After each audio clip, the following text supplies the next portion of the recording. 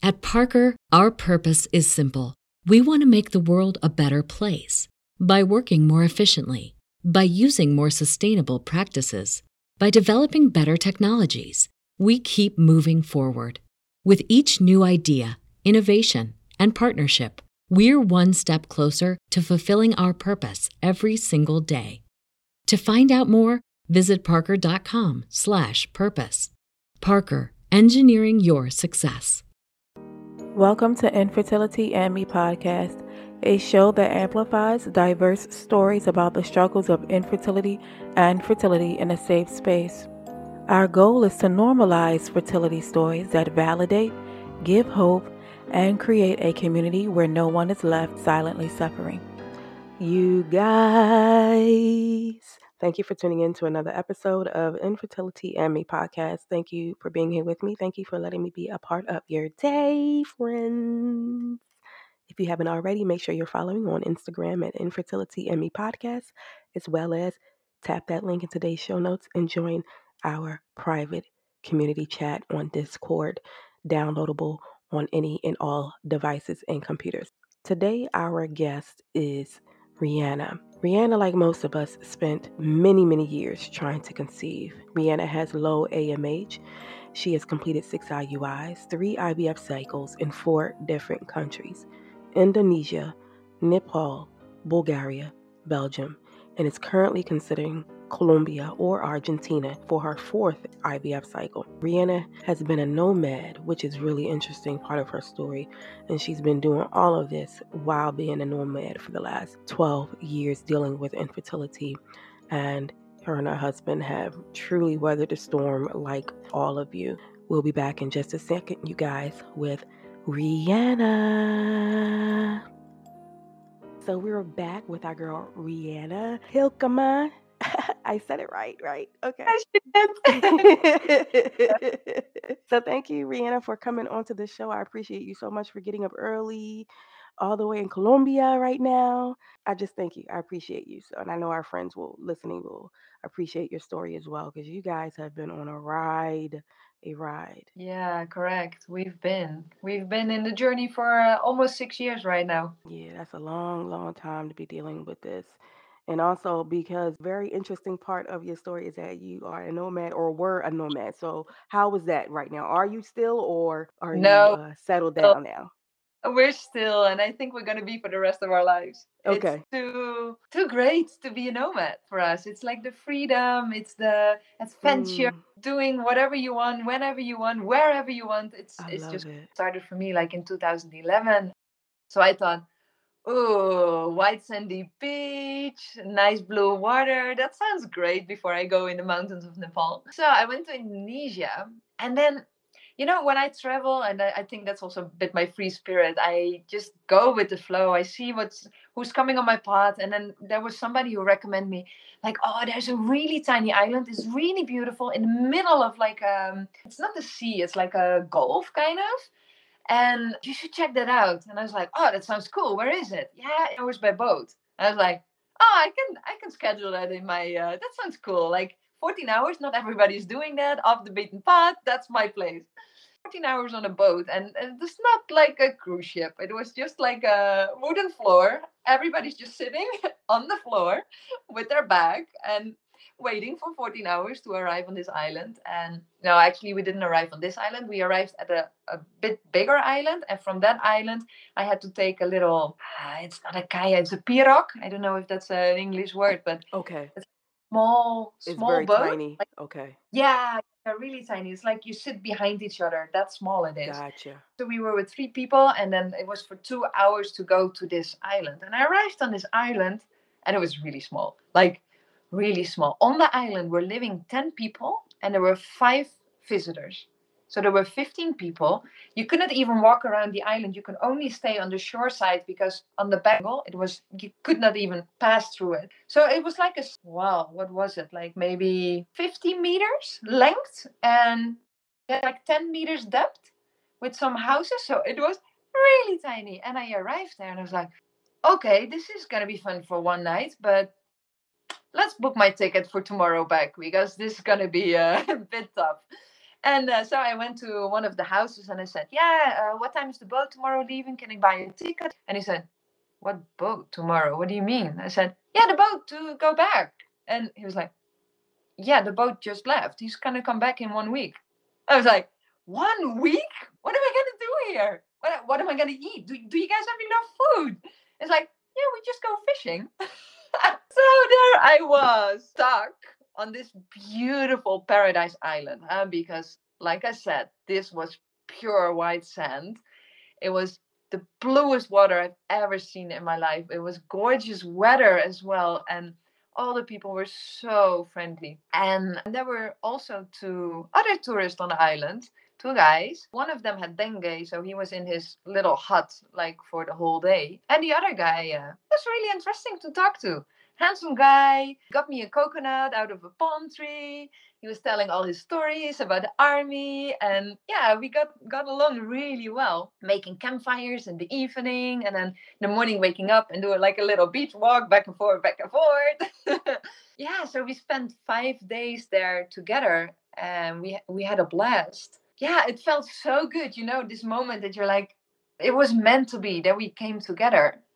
But we also had big dreams, each of us, and we had shared them with each other.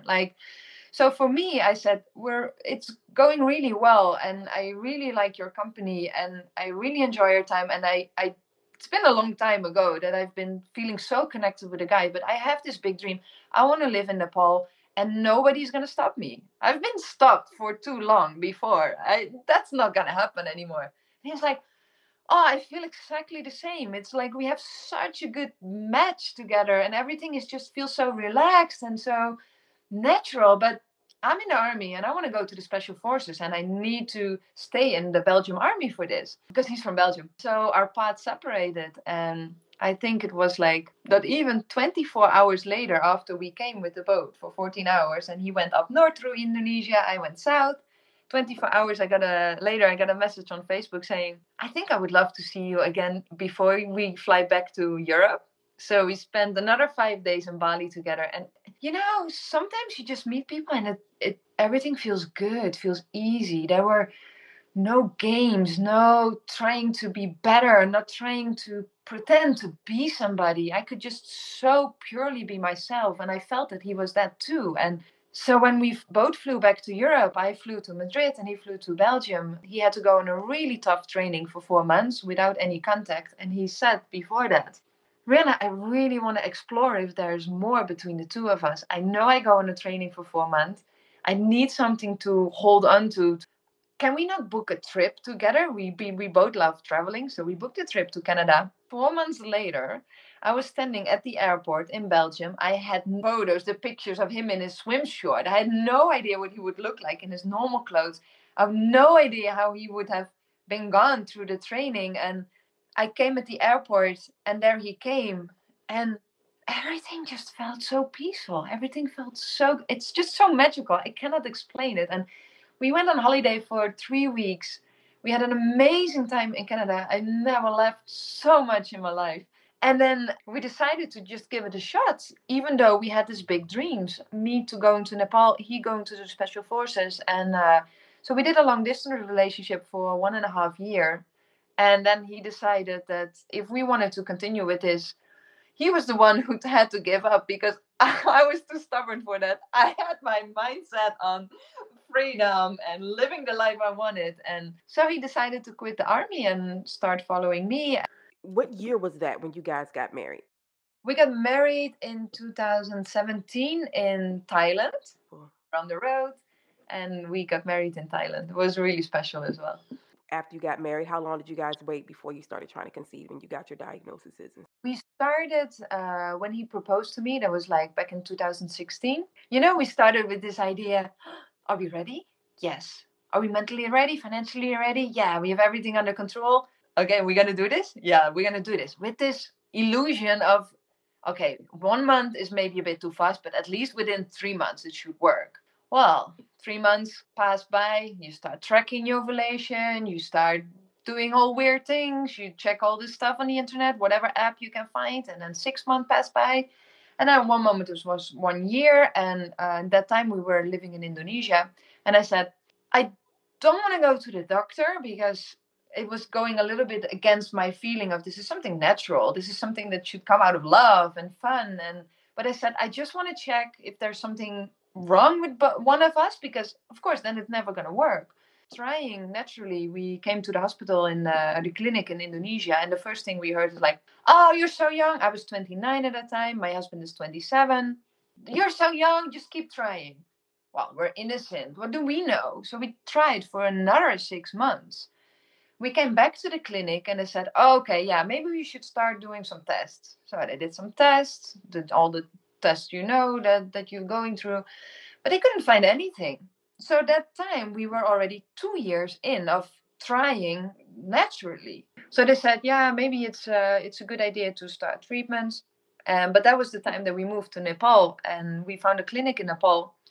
And in Nepal, we arrived there with the whole, like all the files from Indonesia, all these 2 years of not 2 years of testing, but our whole background, all the testing, everything, that nothing came out. And we came there with this file, and then Nepal said, okay, yeah, really interesting, but we want to do all the tests again because we're a different clinic, different country. We have different machines and stuff that we're using. So we start all over from scratch. Well, I don't know how the HSG test for you was, but mine was terrible. I had no blocked fallopian tubes, but I think they're really small or something because they were pushing this liquid through. It was just so painful, and I was so freaking out of going through this whole process again. But well, we had no choice, and we're both really future focused, our lifestyle and everything already. And he was like, think about the end goal. We want to have this family. This is not the way we imagined it, but we know what we're doing it for. I did the test again. They couldn't find it. There was one doctor like pushing on my belly. The other doctor was putting the liquid through. It was horrible. It was it was really, really intense. And then, well, test came back. Nothing came out. Not for my husband, neither for me. So unexplained infertility. Okay, we're going to start IUI treatment. Started with IUIs. We did 6 in total, and then we wanted to move on to IVFs. But then COVID came and everything got on hold. So our whole program got delayed. We flew to Belgium. We tried to first start in the Netherlands because I'm originally from the Netherlands. And I thought, oh, this is going to feel good. Everybody's speaking my language, because this is something as well, you're doing fertility treatments. This process is already freaking hard. But if you're doing this in different countries, it's the whole time different languages. In Indonesia, we spoke enough Bahasa, the language of the country, to be able to communicate. But, expressing your feelings and your thoughts and your emotions, that's not working in another country's language, like where all the emotions are coming up. And yeah, so we tried to do in the Netherlands. Waiting list was like 1.5 years there, also due to COVID, but also due to there are not so many clinics in the Netherlands who are doing IVF. And I had this illusion, like once you're in the process, every time you move to another country or another clinic, you just get all your files, you show them where you are, and bam, okay, I go to the next IVF. But no, every clinic in Belgium, in Bulgaria, and here again in Colombia, all the freaking tests again. They want to start all over from scratch, even though you're already in the IVF procedure. I mean, that was something that I had no idea of, and put another extra strain on the whole situation. And the science process already being really, really tough. But unfortunately, last Friday, so that's now a week ago, I got my AMH test levels back, and they were extremely low. That the IVF clinic in Colombia said, sorry, we're not going to do any further procedures. You need to think of other options and explore other possibilities. And that was a slap in our face. Like, we've done 6 IUIs, 3 IVFs, and we were still having this idea of like, okay, keep going. We know what we do it for. And last Friday, we made the decision, after a lot of conversations with the doctors over the last couple of months, of course, and together, that we're going to stop treatment. And now we are arriving on the other side of IVF, the side that I never thought that I would be empty-handed. I thought, because you hear all these success stories all the time. All the stories you always hear. And of course, it makes sense, because who wants to talk about it? if you're at the other side of IVF and you don't have that baby, who wants to bring this story up the whole time? Who wants to deal with all these questions? Do you have kids? Well, no, because I really feel now that I really feel there are two sides. You have the side that you're in the IVF, in the treatments, and people are like rooting for you, the people who know, supporting you, giving you hope. Everybody is there. And now I feel like I'm on the other side, and I feel I have to start all over again. I need to find my people. Well, literally say, are you giving up? Oh, the dream was not that big. That hurts. That hurts like crazy. I mean, and the thing is, like, we decided why we had to decide to stop. There are women going through this, ending on this side because they don't have the financial resources anymore. We were so lucky that we didn't have to stop because of the finances. And there are women who are, for physical conditions, have to stop. You cannot say that. Oh, your dream was not big enough. Wow. And I feel like I really have now, on this, being on this other side of IVF, having to reinvent meaning and purpose, and what kind of people do I want to surround myself with? How do we continue? How do we create a life that is aligned with our visions? And this is coming from a process. I've been through this whole process, and this stopped last week for almost 6 years. It's like 5 years and 3/4. And the first years that I was in it, my life was on hold. I can easily say for 4 years. My life was on hold. I was traveling all around the world, but I didn't see the beauty of it anymore. I was not interested in going, talking to people, cultures, learning their language. I felt so numb for like almost 4 years. And the only thing that was in my mind, that was this family life that I wanted to create so badly, this baby. I did everything for it. I quit all alcohol for 4 years. Like, easy, no problem. I know what I do it for. I want my body to be in the best shape. I did really good, active body movements. I was busy with self-care, a lot of meditation, busy with a law of attraction, reading a lot, all this positive insight. The whole thing, my whole life turned around this baby, baby, baby. And then 4 years in, I just had one day, I was sitting on this beach and I was looking at the sea, and I was just thinking, I cannot keep doing this for the rest of my life. This is not living. Look, everybody, and that was the other side, because this 4 years, my life was on hold, but I tried to distract myself, of course. So I started like 3 different companies. I was supporting my husband in his company. I was still teaching in the school. I was coaching. I was doing a lot of certification and degrees again, everything to distract myself. So this is what the outside world saw. Whoa, how's he doing that? I cannot even. There were friends of mine who were busy with their coaching practice. They could not get it out of the ground. And they looked at me and they see me running all these businesses at the same time and having a great relationship, because that's always been really important to us, to keep our relation with this base that we had. We know this is so precious, to find somebody that is so matching. We never ever wanted this to be in any way get teared or whatever. And we had a lot of hardships with this infertility, but we always try to come back to, we have the same goal. Even though we process this differently, we're in it together. And so they saw me with this great relationship, this great jobs. I looked happy, traveling all around the world, but inside I felt so empty. And I looked around and I felt so lonely. And that was the day that I realized I'm climbing the wrong mountain. I need to climb a mountain where there is everything on the top, not only the baby. There is a loving husband who is there for me and for the baby. There is this friends and family. There's this life. There's everything I want. And that was also the moment I realized I was so focusing on that one thing that I could not control, even though I wanted so badly. Tracking everything, eating pineapple in the right time in my menstruation cycle, standing upside down, do whatever, do enough sports, no, stop doing sports, lay down for 3 days. I did everything I could do, but it was so out of my control. going through these IVFs, I heard time after time from the doctors, you're so young, you're so healthy, it's going to work, and going in this cycle of being up and hopeful. And then everything was working out in the lab. After 5 days, they put it back. Everything is great. Getting the ultrasound with a little heart around it because this is going to work out. And 2 weeks in the hope phase, and then being smashed to the ground because it was not.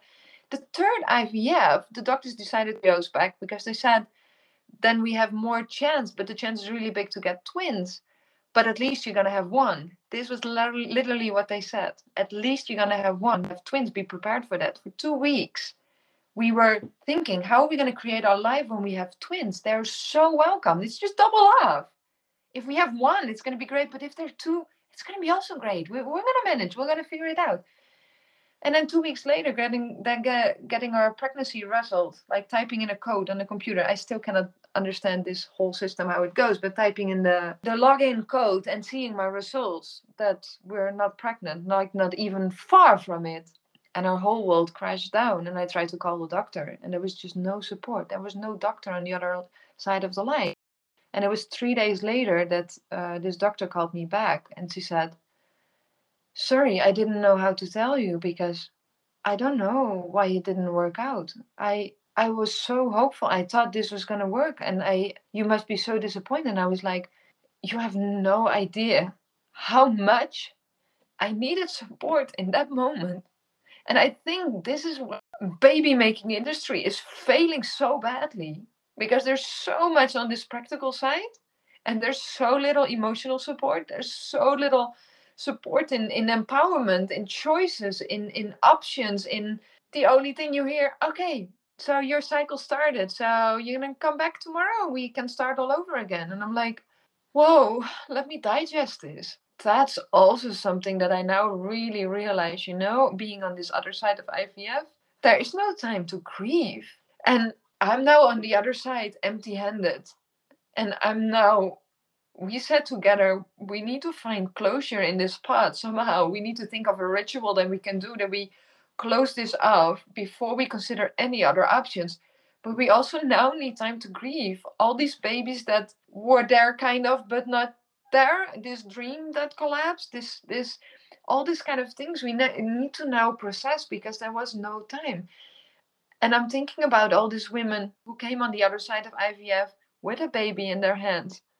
They have exactly the same. They also had no time to grieve, even though they're lucky to have the baby in their arms.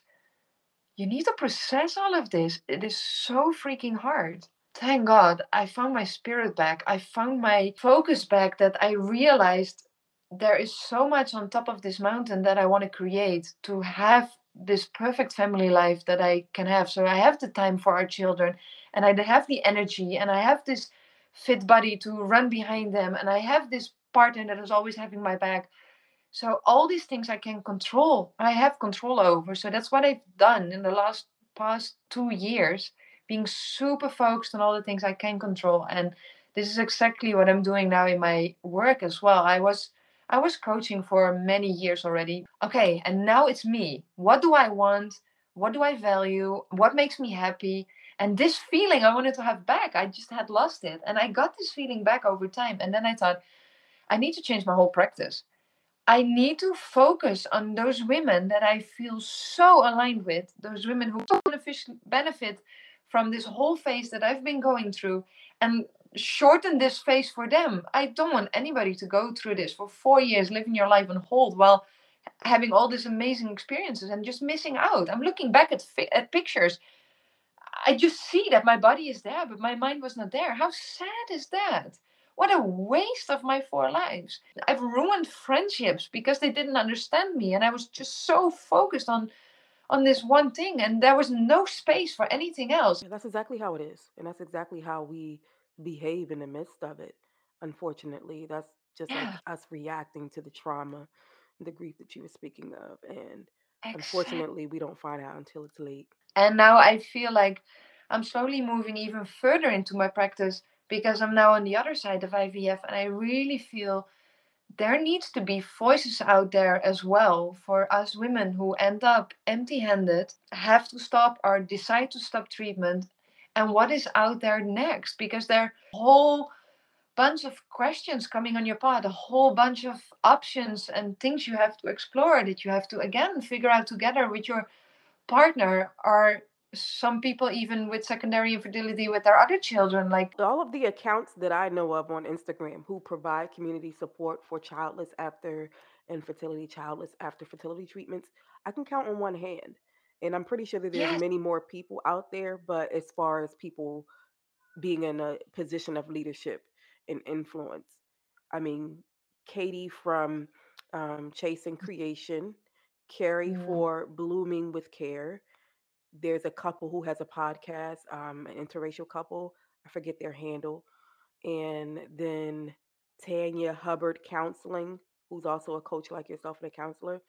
And I could definitely send you some people to connect with and that are also in power and leadership like yourself and have coaching businesses surrounding the childless community, childless after infertility community. And I'm going to also put that in the show details to those accounts so that others listening who may be childless after infertility or childless in general just need somebody to hear them, see them, and yeah, understand. That's all about the validation, right? All about the it is. validation. So, for It a is. last word for the community, what would that be? You've said so much already, but I know you got more in you, Rihanna. I know you did. My last word would be educate yourself, listen to voices out there, and then, very important, make your own decision. Find your path, find what's aligning with you, because this whole journey, it's for everybody different. Everybody ends differently. Find something that is aligned with something that you can find peace with. You say childless after IVF. Yes, now we are childless after IVF. I do think we're gonna explore the option of adoption. We're not there right now. We need to go through this grief, and we don't know if that's our option, if that's our choice. It doesn't matter what you choose, but find something that aligns with you and where you can find peace with when you look back in like 20 years. I gave it all, because I can say that to myself now. I gave it all. We quit treatment, but I didn't quit. I was not a failure. I did it all. So I can live with this part, and now I need to find out what is after. So yeah, find your path and follow that. And tell us how we can find you online, my dear, so we can connect further with you and the community you have started building. Yeah. Starting building a community on Instagram now, with people really giving them their voice and sharing their stories, so you know what's out there. And it's my name, Rihanna.Hielkema.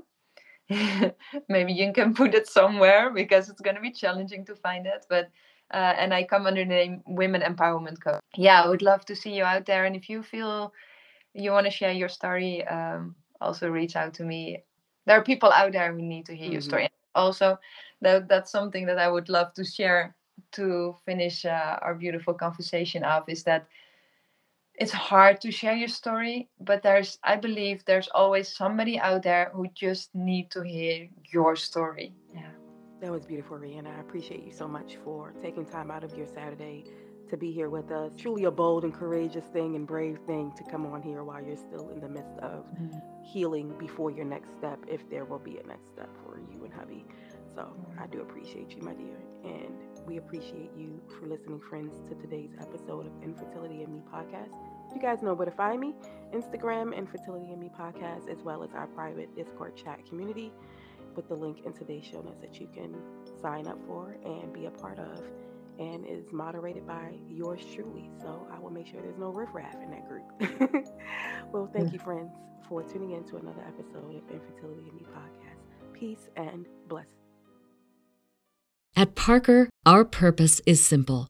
We want to make the world a better place by working more efficiently, by using more sustainable practices, by developing better technologies. We keep moving forward.